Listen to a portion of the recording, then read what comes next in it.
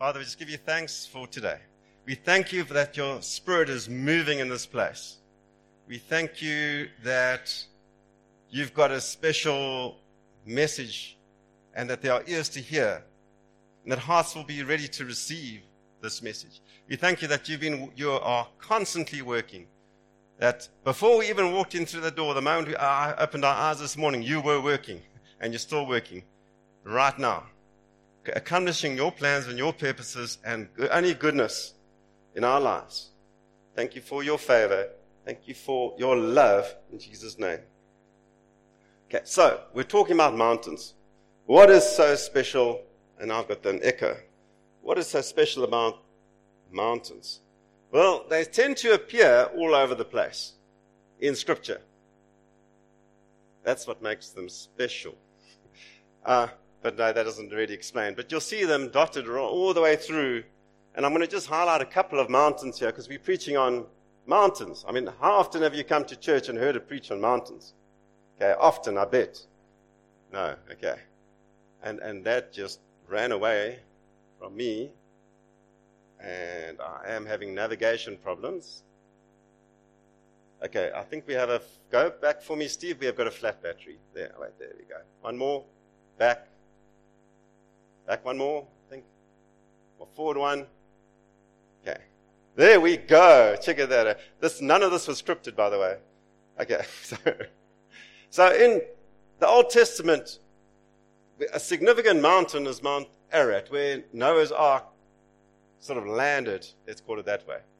And we see God producing a rainbow, Noah making the first blood sacrifice. The first blood sacrifice. And we see a covenant that God will never destroy the world again through that type of mechanism. We have Mount Moriah is quite significant. It is where Abraham took his son, Isaac, to sacrifice him. It was up on Mount Moriah. And that mountain became the place where, on the mountain of the Lord, it will be provided. Those are Abraham's parting words. So he had this encounter with God, or the angel of the Lord, who provided the sacrifice and provided for him up on that mountain. And it was his faithfulness. And then we see Mount Sinai. This is where Moses, it's the Mount Sinai, Mount Horeb. It's got a couple of different names. In a sense, we see Moses receiving several encounters with God up on top of that mountain. The most memorable is when he received the 10 Commandments, not once, say twice, in a sense. And down in the valley, the locals were just doing their own thing. And it was quite challenging. He had a full encounter with God in terms of the presence of God went past him. He couldn't look on God. But God's presence was on top of that mountain. Not in the thunder and the lightning, but it was just a quiet voice that came past. And then, let me just move. Yeah, this thing has gone dead. Next one. Psalms and the prophets. You see in 1 Kings, a famous showdown. Probably the biggest Old Testament showdown you see. Elijah and the prophets of Baal. Mount Carmel. 1 against 400. Boy, did we show those 400. Well, God did anyway. Was it 400 or 800? I can't remember the numbers. It was 400. Check at that. I've got people that read their Bibles that can correct me. Hallelujah. Amen. Phew. So, we see the famous showdown. That happened on top of a mountain. Mount Zion. Now, this is interesting. You see all the Psalms are full of Mount Zion, but David took Mount Zion from the Philistines in those times. And it was actually what is modern-day Jerusalem. It was called Mount Zion at that time that he took it. And then they established Jerusalem there. So it wasn't something it was something that had to be conquered at the time. Next slide. And I'm just going to read from this psalm. There's a lot of references to mountains in the Psalms. Great is the Lord and most worthy of praise. In the city of our God, his holy mountain, beautiful in its loftiness, the joy of the whole earth. Today has been a theme of joy, eh? And the lights just went. And like the heights of Zephon is Mount Zion, the city of the great king. That's Psalm 48. It is as if the dew of Hermon was falling on Mount Zion, for there the Lord bestows his blessings, even life forevermore. So the psalmist is talking about eternal life being bestowed on Mount Zion. You come to that holy mountain, there's life, there's blessing. It's just a place of encounter and receiving with God. Next slide. Okay, back. The Gospels. The Gospels, they are so significant little mountain encounters. I think the one that stands out the first is when Jesus goes into the wilderness and he's tempted. There are two high place encounters. The second one is where the devil leads him up to a high place and showed him in an instant all the kingdoms of the world. Okay, you must be pretty high. That's a high place. I will give you authority over all these kingdoms and all their glory, he said, for it has been relinquished to me. Wow, okay, those are big words. So Adam gave authority, God gave in Genesis authority to Adam, who then promptly gave it to Satan. Satan is offering it to Jesus. But obviously there's a caveat. Now, if you will bow down to me, which means that Satan's not really giving it away, because he's still got ultimate authority if Jesus bows down to him. So it's a lie. But it is a high place encounter of temptation.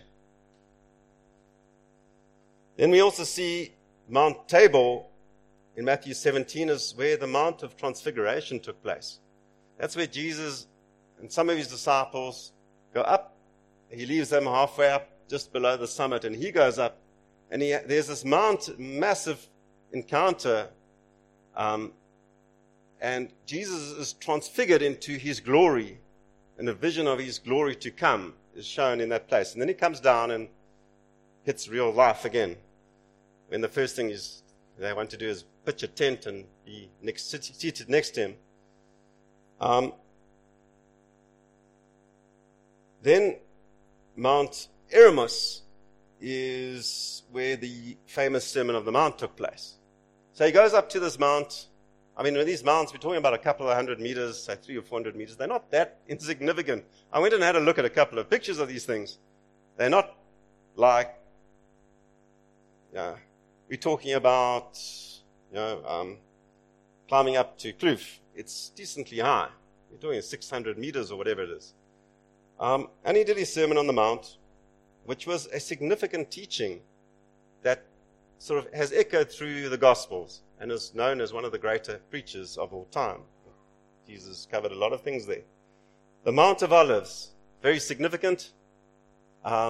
It's where the famous Garden of Gethsemane is located, at the foot of the Mount of Olives, and it's actually where Jesus ascends back to heaven after his resurrection, off the top of the Mount of Olives.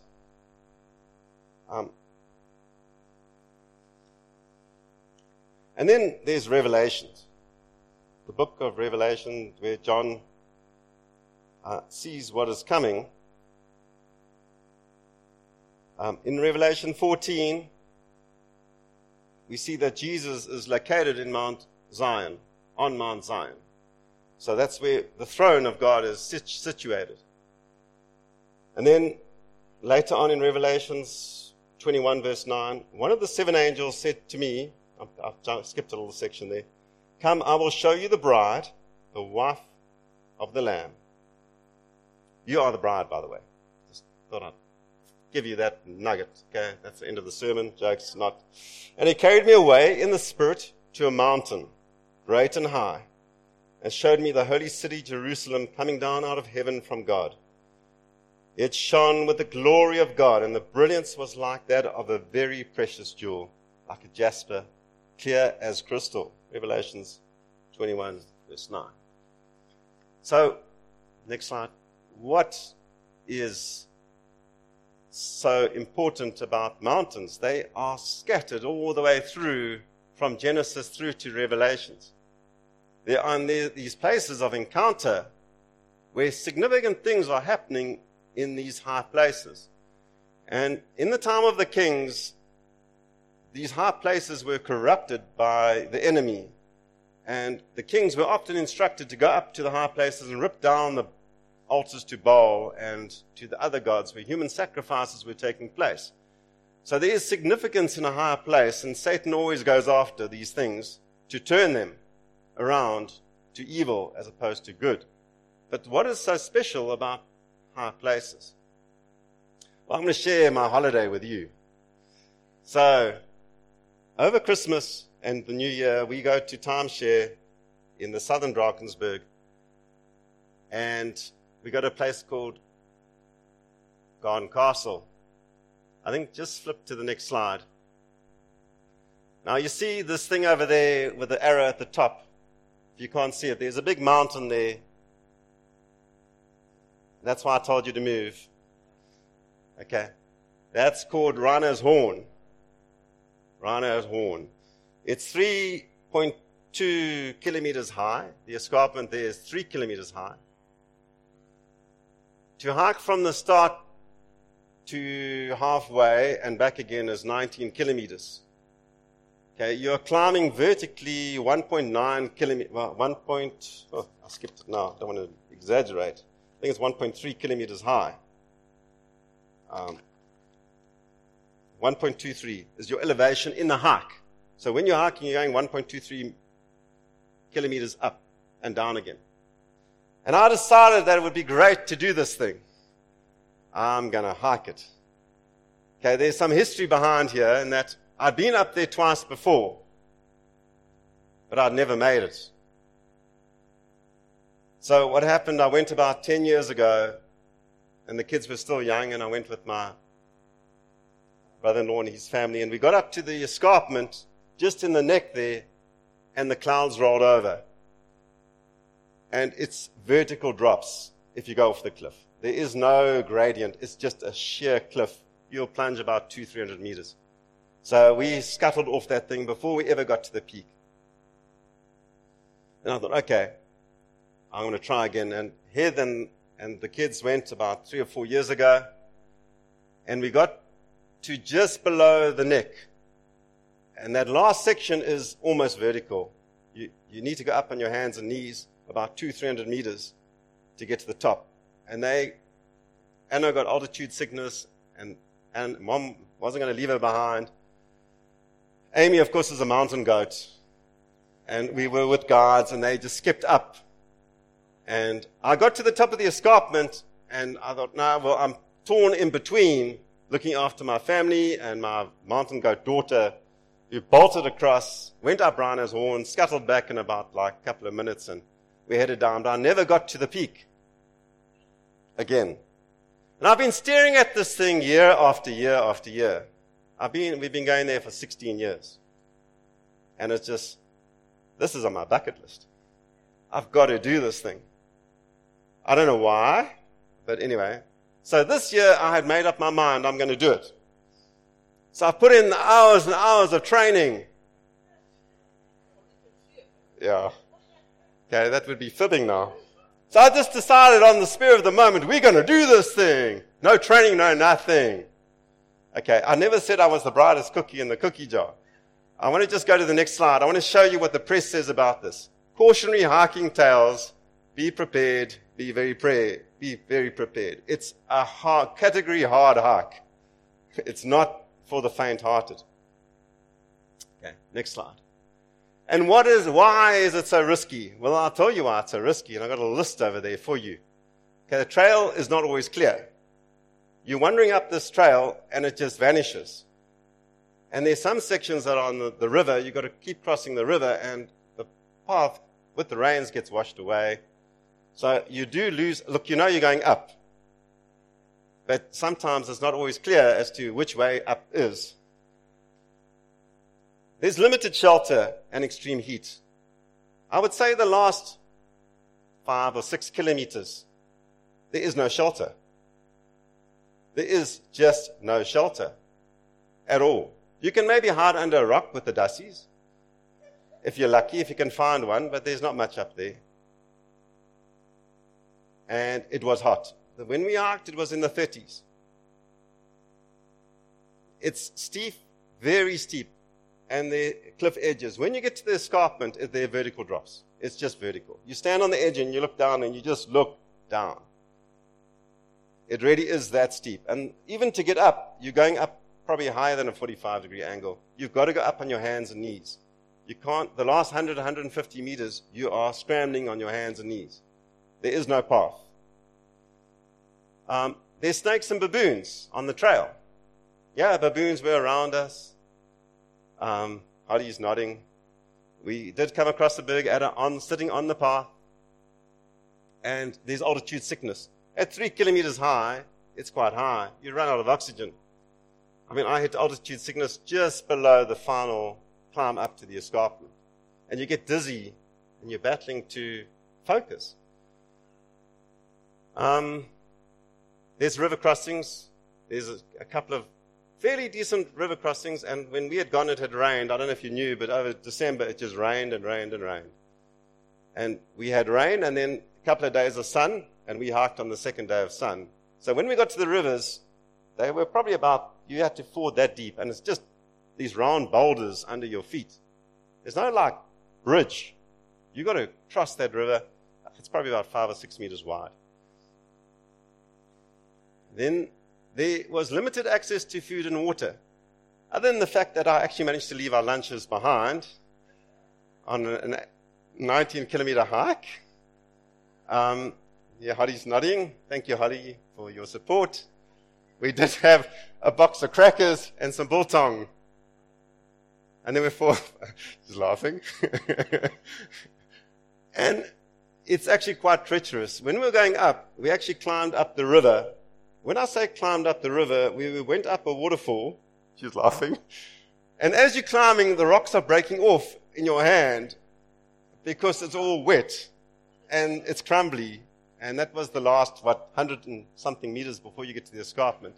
Okay, so it was quite tough. There I am. Yes, we experienced every single one of those things we experienced. We have a word that sums it up. The word is brutal. And that's a family joke. It was brutal. I cried like a baby. No, okay, just strike that off the record. We don't want that posted out. Too late. It was brutal. I actually wanted to quit a couple of times. And especially when we got to just below the escarpment, you've got about 150 meters. And you get there and you just look up. And it's been steep, and then you'll see, I think on the photo on the right, that's looking down. And the one on the left is looking up. You can see it's just rocks. You are climbing over those rocks on your hands and knees until you get up. And you at 3 kilometers, there's no shelter. We've got no food. And there's no water. There's no water running in that. Well, the water running there is very limited. It was quite tough.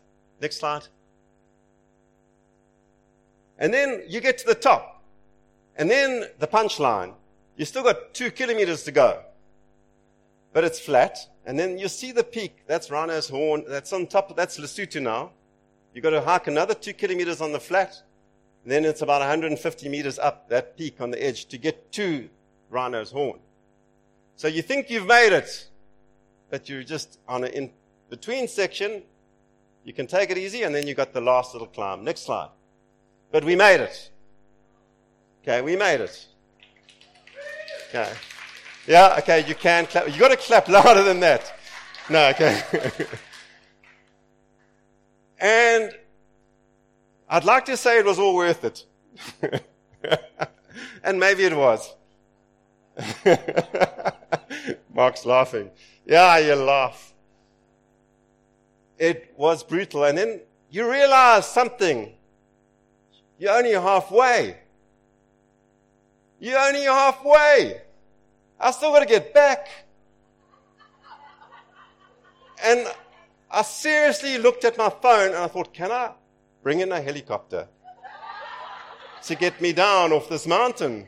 It's nice and flat, they can land, because I ain't going to make it. We had a couple of crackers each, 5 crackers, and a bit of biltong. There's no reception, there's no nothing. Richard, where are you going with this sermon? We don't really want to hear about your holiday adventures. Okay. But there is something about go back. There's something about being on top. It changes your perspective on everything. Suddenly, load shedding doesn't look so important when you're up there. There's no electricity anyway. But your place in the world readjusts. And you just see the world through different eyes. And you're on a path where there are very, very few people. We passed one set of hikers on that. They were doing a night hike. Okay. So I thought I was psychotic, but then you always meet someone who pushes it slightly further than you. So you do see the world differently up there. I mean, what possessed me to go up there, I don't know. There's something inside that says, go and do it. You know, and you want to push yourself up and believe that you can achieve these things. And I'm patient. And as a team, we got there. And I need to say as a team, there were 4 of us. Anna had one of her friends who was relatively fit. There was Holly and there was mountain goat Amy. And without encouragement, I probably wouldn't have made it, because I started to really battle right near the bottom of the escarpment. And on the way back, Holly looked after me as well. She gave me a lot of encouragement. And then we joined up with the other party at some pools, and we swam, and it was great on the way back. But that's, on the way back is part 2 of the sermon. Next slide. So where does this go in terms of the biblical perspective, and where did I go with my little holiday stories? And I want to bring us back to the spiritual analogy and significance of all of this. Psalm 24, verse 3. Who then is allowed to ascend the mountain of Yahweh, or the mountain of the Lord? And who has the privilege of entering into God's holy place? Those who are clean, whose works and ways are pure, whose hearts are true and sealed by the truth, those who never deceive, whose words are true. They will receive Yahweh's blessing and righteousness given by the Savior God. They will stand before God, for they seek the pleasure of God's face, the God of Jacob. Now this is significant. Back. Okay. The bottom line. They will stand before God, for they seek the pleasure of God's face. And this is where I want to go today. There needs to be a hunger inside of us. There's a difference between salvation and revelationary encounter with God. Salvation is a gift. You receive it. Jesus died on the cross that we can enter into His presence. The curtain was torn. The veil is open. The Holy of Holies is available for us to go in. Yes, salvation is freely available. Freely, Jesus sacrificed His life because of His love for us. But there's something different between being born again and entering deep into the purposes of God in terms of a revelational encounter. So, yes, we can be born again. Let's go to the next slide. Thanks. This is where we started from. And year after year, for 16 years, we've been coming to this place. I own timeshare here. It is pretty comfortable. Next slide. Now, this is what you see from the timeshare. You'll see there's a dam. We go canoeing on the dam. In the background is the mountain. There's a golf course. We play golf very badly. In the back distance is the mountain. Holly, stop nodding. There are slides.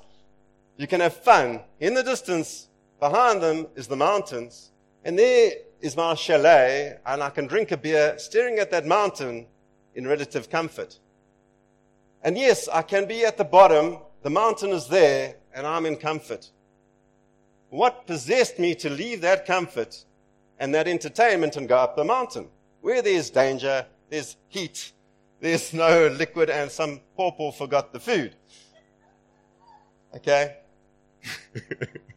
What possessed me to do that? You can't live in comfort your Christian life. That's not what we're called to do. There is a higher calling. Literally, that's a bad pun, hey? Higher calling. You guys got it? And I like the word today. Was it Rose that brought it? I think it was Rose. Where God came down, got us, and pulled us up. I can't remember the exact verse, but that's what I took from it. Where he came down, and the Bible says Jesus descended to us. Came off his holy mountain, became a man, and then he reascended back up again. Now he's inviting us to come up. But it's hard. Next slide. Because it's comfortable down at the bottom. And for many years it's been comfortable for us. And yes, I have a limp. Okay, and I went for emotional counseling and trauma counseling afterwards. And there's a click in my eye. I don't know when. The doctor says in 5 years it'll be gone. It was brutal. Are you still laughing? I want to read Jeremiah 29:13 in context, because this is one of the most quoted verses in Christendom. Is it not? Okay, but no one ever reads the last line. For I know the plans I have for you, declares the Lord, plans to prosper and not to harm you, plans to give you a hope and future, and then we stop. Then you, who? You will call on and come and pray to me. Who's doing what? You are going to him. You will seek me and find me when you seek me with all your heart. Are you seeking God with all your heart? Or are you resting and having a beer and staring at the mountain? Tough preach, eh? So, there is an onus on us. We are saved. This does not impact on your salvation in the slightest. Once saved, you're saved. But there is a higher calling to seek God's face and not just settle for being called a Christian. Okay, next slide. Seeking God's face, pursuing revelation, and encountering God. John was called by revelation up to the mountain. In the Spirit he went. And we have an entire book of the Bible from that encounter. When Jesus went up to heaven, he sent us his Holy Spirit from the top of the mountain. We need to be pursuing something more than just coming to church on a Sunday. Next slide, please. But we need a guide. So the one thing I did do right, is I got a guide. So we'll call him, I don't want to give his name away, because I've forgotten. Sorry, mate. But he was an amazing guy. And he irritated me so badly, because he didn't break into a sweat once. And Holly's laughing again. He went up there without breaking a sweat. He could have slung me over his shoulders and carried me and not broken a sweat.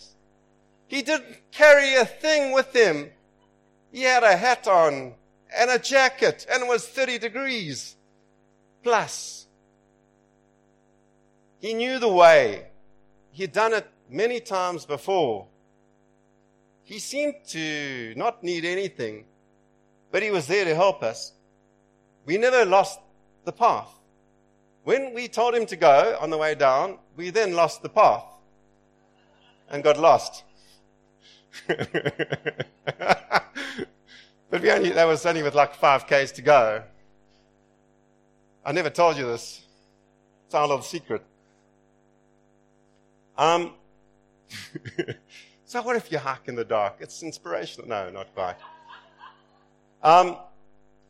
And we ran out of water. The last 3 or 4 Ks, I said there's no water. It's a long way to go. When it's 35, there's no shade and no water. So you drink, and he actually just grabbed our water bottles, hurtled down the mountain, filled up the water canisters, came back and gave them to us. And he says, don't worry, I'll fill them up again if you need them. Wow. He said, don't worry about food, I'll just starve. No, he didn't say that. But we did share out the crackers equally. And so we need this Holy Spirit. He's our guide. We don't need to climb this mountain alone. We've got a guide. He's the Holy Spirit. Next slide. Back. I didn't read that verse. But when the Father sends the Spirit of holiness, the one like me who sets you free, he will teach you all things in my name. And then it ends off by saying, there's the whole thing about the gift of peace. Yeah, we needed peace on that. But having a God gives you peace. That's why I hired him, to give me peace. So be courageous. And boy, did I need that on that ark. I did need it. Next slide. We need the end of this. I see I'm a little bit over. 5 minutes. Thanks, I've got time. Okay. If then you were raised with Christ, seek those things that are above. Okay, so if you're sitting in the valley, you've got to look up. Set your mind on things above and not on the things of this earth. For you died and your life is hidden with Christ in God. Colossians 3:2. So there is a call for a higher calling. To look up. To put your mind up there on the things of God. And without faith living within us, it would be impossible to please God. For we came to God in faith, knowing that he is real and that he rewards the faith of those who passionately seek him. So there's an activity that we do. We set our eyes on him and we seek him. It's an ongoing activity.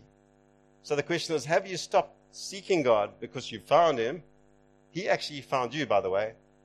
You didn't find him. He found you. But we need to pursue him because he's knocking on the door, ready to let us in for a deeper encounter with him all the time. He's got plans and purposes for you. If you will come and ask him and seek his face for those plans and the purposes. Next slide. This is the last slide. Start the climb. You can sit down at the bottom and we can have a go. And there's nothing wrong with having a round of golf. And trust me, I won't be doing that hike again in a hurry. So I will be sitting next Christmas drinking beer and staring at that mountain, knowing that I got there and feeling really satisfied with myself, even though I still had the limp and the eye twitch. Seek out God's face, divine revelation, and we're talking about a personal encounter with God. Is that what we should be pursuing? Are you hungering after an encounter with him? It means pushing in, and it's not always easy to push into the things of God. Don't settle for second best. It's going to be challenging and it's going to be mighty uncomfortable at times. But you have a God. We have got this Holy Spirit that will take us up and is there to bring us into these encounters, deep place with God. If it were easy, everyone would be doing this. I mean, this church would be overflowing with people that are having daily revelational encounters with God. And yes, and I'm probably not one of those, by the way, that I have had my mountaintop experiences with God. And it's not a place where you live. And that's going to be the second preach. You've got to come down from the mountain because there's work to be done. But you also need to get up there, because if you don't go up there, you will always only have your own perspective. This is what God is doing and you're sitting down in your house, or you're sitting down in your little village or your resort, and that's what you can see God is doing. But as soon as you go and stand on the mountaintop, you see the world from God's perspective and your place in it. It does not diminish you at all. This is not about diminishing who you are. It's about having an aha moment and saying, Lord, this is what you're doing, and I'm so privileged to be part of this action plan that you're doing. It's a different place. But to get there, you're going to have to take a step of faith. And it will be mighty uncomfortable at times. There were some really nice times on that hike. We swam in mountain rivers. And we saw beautiful things that other people are never going to experience. They just are never going to see them, the things that we saw on that hike. The view from the top is incredible. You can see all the way to the sea. And time's up. That's not my final point. No, the rapture's not coming. Time is up. Only half of us are still here. Okay, that's jokes. But I really want to encourage you. This is not about your salvation. Your salvation is secure. It's about pressing deep into the things of the Lord and looking and having a face-to-face encounter with Him. Let's stand and pray.